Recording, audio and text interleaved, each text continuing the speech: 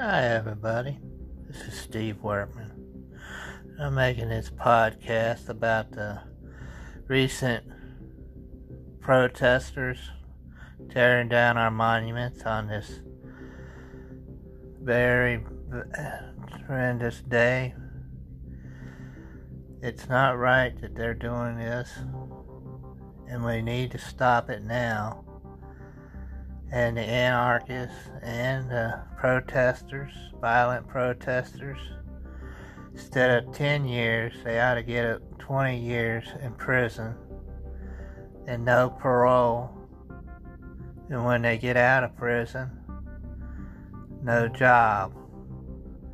They should understand that they have a God-given right here